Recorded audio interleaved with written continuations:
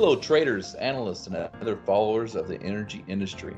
My name is Corey Stewart, and I'm a senior analyst with Refinitiv, your go-to partner for energy analysis and data. As always, I'm here with Jim Mitchell, Refinitiv's head of America's oil analysts. Recently, there have been some increased risks to global economic growth on top of the damage that has already been done by the global coronavirus shutdown, which has already had a significant impact. For perspective, the Great Recession resulted in negative 0.07% GDP growth in 2009, while the April IMF forecast for 2020 global growth was negative 3.0%, with a revision lower coming at the end of this month. Recently, World Bank issued a 2020 global forecast of a 5% global contraction. There are always risks to growth, but much of what we will cover today has to do with increased saber rattling between US and China and how this relationship could affect energy markets in the Western Hemisphere. In January, the two countries signed a Phase 1 agreement, but between rhetoric about the pandemic, disagreements over Hong Kong, and currency issues, the China-US saga has the potential to prolong pain even as the world starts to emerge from COVID. So Jim, what are your observations here?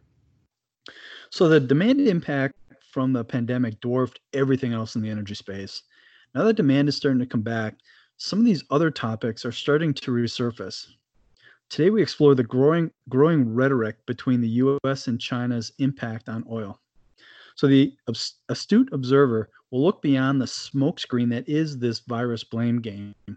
Much bigger issues are brewing. Human rights issues in Hong Kong and Minneapolis, Xi Jinping's handling of Hong Kong in general. Trump is 5 months from an election and clearly in campaign mode. And arguably the most important is the race to 5G and cybersecurity. The trigger that started the trade war almost exactly 2 years ago now is back. The U.S. Justice Department in late February indicted Huawei on a 16-count conspiracy to violate the RICO Act. The RICO Act. That's what they use to go after organized crime. Add to that China's One Belt, One Road initiative that is intended to strengthen China's supply chain. This also has the additional effect of eroding U.S. soft power around the world. This is only the tip of a very complex iceberg. Net effect is some decoupling of the relationship between the U.S. and China, and that has repercussions. China has adopted what is being termed wolf warrior diplomacy. This is the Chinese version of make China great again. The net effect being China may start to target U.S. allies. Well, Jim, who was a bigger ally than Canada? No doubt about that. Canada's biggest exposure is their canola and beef exports to China, and those feathers have already been ruffled. Oil exports are saying a little bit something different. Prior to the start of the trade war in 2018, shipments to China were sporadic, more opportunistic in nature. Starting in the spring of 2018 and into the summer, there was consistently 2 Panamaxes loaded from Kinder Morgan's dock at Westridge in Vancouver going to China. Appears they like the Cold Lake grade of Canadian crude. There was even an Aframax loaded out of Whiffenhead on the east side of Canada in April of 2018. But December of 2018 saw the founder's daughter of Huawei, who was the CFO, arrested in Canada. And that stopped that budding relationship dead in its tracks for a while. Spring of 2019 saw a Panamax a month load from Westridge. May of 2020 saw a possible turn-up in the relationship with 4 Panamaxes loading from Westridge and 2 Aframaxes loaded out of Whiffenhead. More volume in 1 month than all 2019 combined. Yet to be seen what this actually means, but it doesn't look like China is targeting Canada's oil industry. So could Canada benefit from the Belt and Road Initiative? It's possible, but unlikely. Any development would likely be on the west side of Canada. Kinder Morgan and others have been trying to build out Vancouver's port and build a bigger port further north in British Columbia in Kitimat, all of which have been stifled by the locals. So from an energy perspective, China's only real influence is a small buyer and their purchases are anemic compared to the purchases in the US. So, what about the U.S. oil market? So shipments of ANS from Alaska to China are sporadic. April 2020 saw one Aframax, and May saw two Aframax move from Valdez to China. And this is pretty typical. A couple movements April, May, and then nothing until November, December, January. Will China interject in Alaska? Possible, but again, unlikely. Hilcorp will make big moves to ship ANS to China. They are not a rock the boat kind of company. They are much more focused on getting approvals for their Liberty platform in the Beaufort Sea. From a refined products perspective, the US West Coast is short.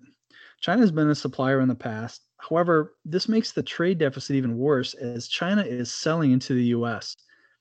This doesn't appear to have much, if any, appeal to either side and will continue to be anemic. Headed to the broader US.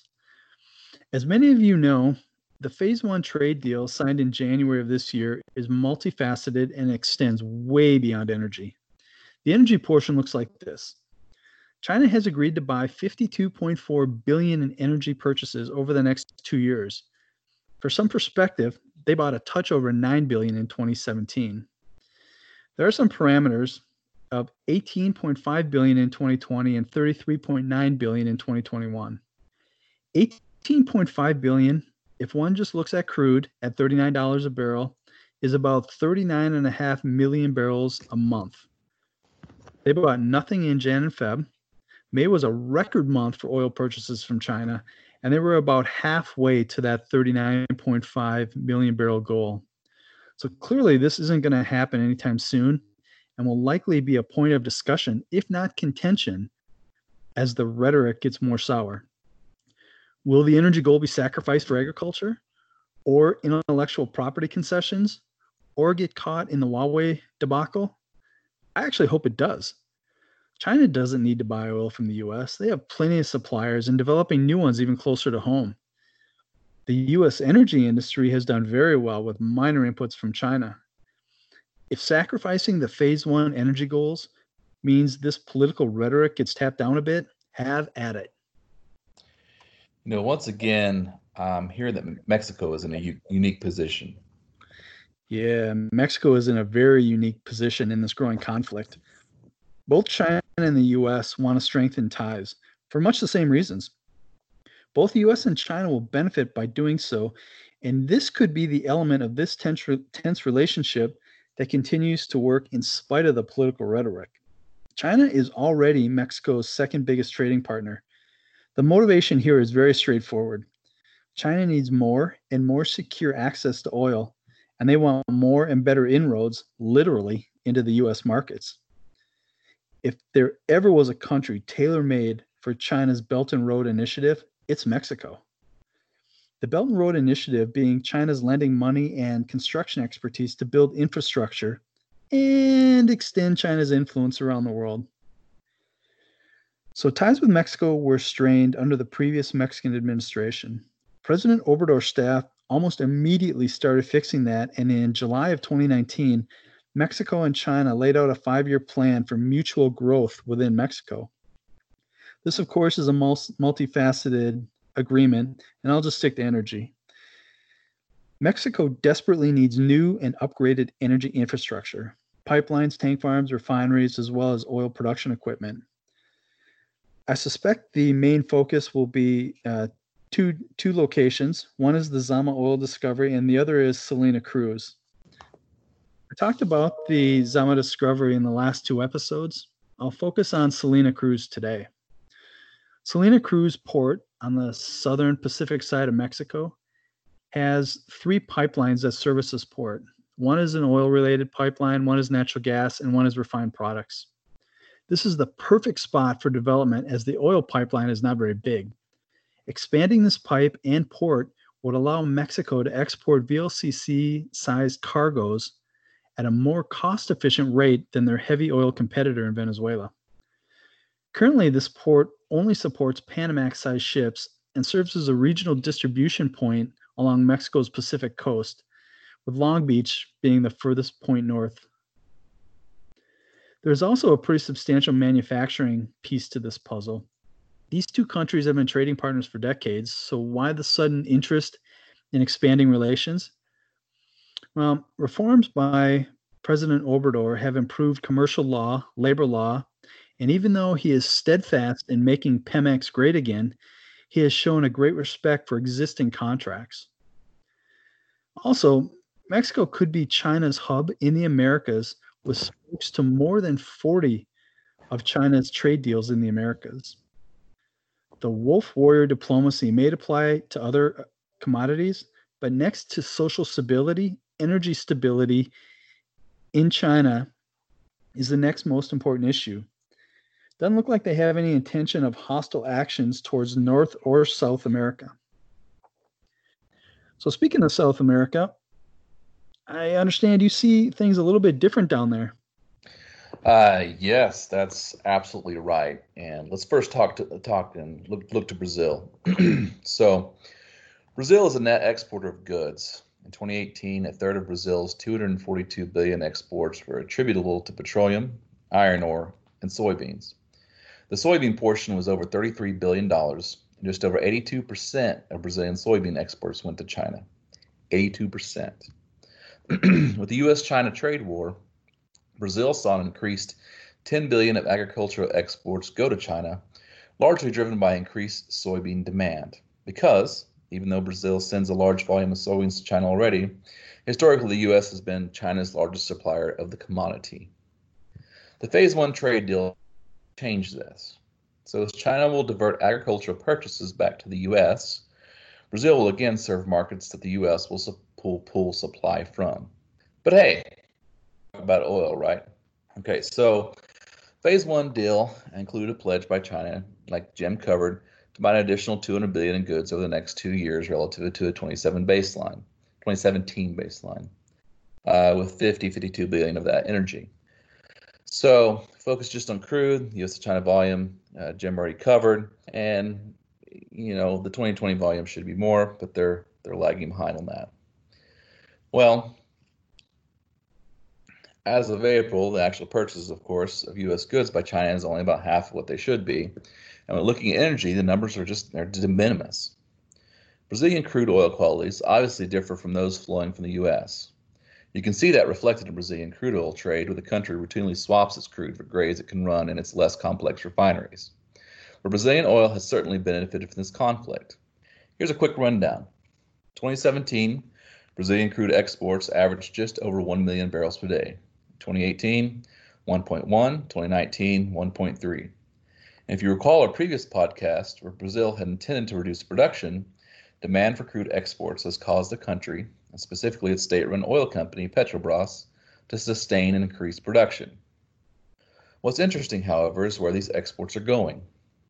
In 2017, 28% of Brazilian crude exports went directly to China. The trade war started in February 2018, 50% of Brazilian crude exports went directly to China in that particular month. And since, on average, about 49% of Brazilian crude exports make their way directly to China. I say directly because this doesn't count, for example, the volumes that are sent to Uruguay and that are later re-exported. We covered that in recent podcasts. I don't really see this changing for the Brazilians. They have a good customer in China, and if U.S.-China relations sour again, Brazil will continue to supply crude there, as they are doing now. And with a trade war cut global trade, the coronavirus has left no economic stone unturned, such that any recovery from the virus, despite any further U.S.-China conflict, will be good for Brazilian energy. So maybe not U.S. trade related, but I know there's got to be something going on in Venezuela. Yeah, the U.S. just keeps tightening the screws. So last week I shared that the U.S. Treasury Department's Office of Foreign Assets Control, better known as OFAC, sanctioned 4 tankers and their operating companies for transporting Venezuelan crude. This included 2 VLCCs, 1 Suezmax, and 1 Aframax, and the crude loaded ultimately made its way to China. Now, operations here meant that some ship-to-ship transfers happened, and OFAC hasn't gone on to sanction any of the ships making the second leg of the journey post-STS. However, I know that some people listening here don't completely understand the gravity of an OFAC sanction. When a ship and its operating company are sanctioned, that company ends up on the U.S. Specially Designated Nationals, or SDN list. Being there means that the ship can't call on U.S. ports. Okay, that's maybe no problem. There are a lot of flows that don't involve the U.S., but that's not all. The company also cannot conduct business in U.S. dollars. That's certainly a much bigger deal in our industry. And finally, any company 50% or more owned by a company on the SDN is also subject to the same degree of sanctions. Given the severity of these sanctions and OFAC's willingness to implement them, it's no wonder why multiple vessels set to transport Venezuelan crude have either turned around or were left Venezuelan waters unladen. And as I understand it, there's a significant number of vessels currently carrying Venezuelan crude that are idling at sea. Recent export data have shown that Venezuelan crude oil exports are well below 500,000 barrels per day. Now, without vessels to transport the crude out, the country can expect further declines in its export volumes. Ooh. What else you got going on in South America? Well, looking again to the knock-on effects of changes in the U.S.-China relationship, most really are just non-energy related, and I won't dig too far into those. I mean, the most significant, however, the Argentinian soybean meal exports, and of course, like you mentioned, Chinese influence in the region. When China shifted its soybean supply away from the U.S., it turned, as I spoke about earlier, largely to Brazil. To some degree, Argentina benefited as well, but it was really late last year when China started considering ramping up its soybean meal, not just soybeans, imports from China, or excuse me, from Argentina. Argentina is actually the world's largest exporter of soybean meal, and though China has historically preferred to import rice soybeans over the meal, the trade conflict has turned this somewhat on its head.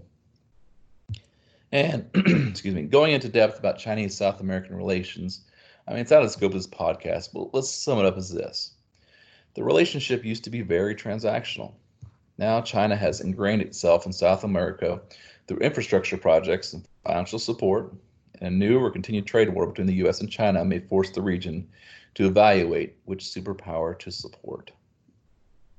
Also hanging over us is the not-too-distant future, the U.S. presidential election, which has historically been a concern for all of Latin America. On the oil front, I've discussed production in Guyana before, but where license production should reach 120,000 barrels per day this month, the long-term plan is for Guyana to produce 750,000 barrels per day by 2025. As a former boss of mine would say, there's plenty of oil out there and the problems are all above the ground. So, in both Guyana and neighboring Suriname, which has also made an appearance on our podcast, there's some political tensions surrounding energy. The short description: some in governments there want to see a larger take than what's in current production sharing agreements. Something I'll continue to watch. So, Jim, what are your thoughts for next week? The political rhetoric between the U.S. and China is ramping up as the two economic superpowers start to decouple their respective economies from each other. Other commodities, technology, and likely tourism will see this wolf warrior diplomacy from China. The oil space will see something more like wolf pup diplomacy. Next week, Corey and I will talk about what's for sale and what is ripe for China's Belt and Road Initiative in the Americas. Sounds like fun. Thanks, everyone, and have a great week.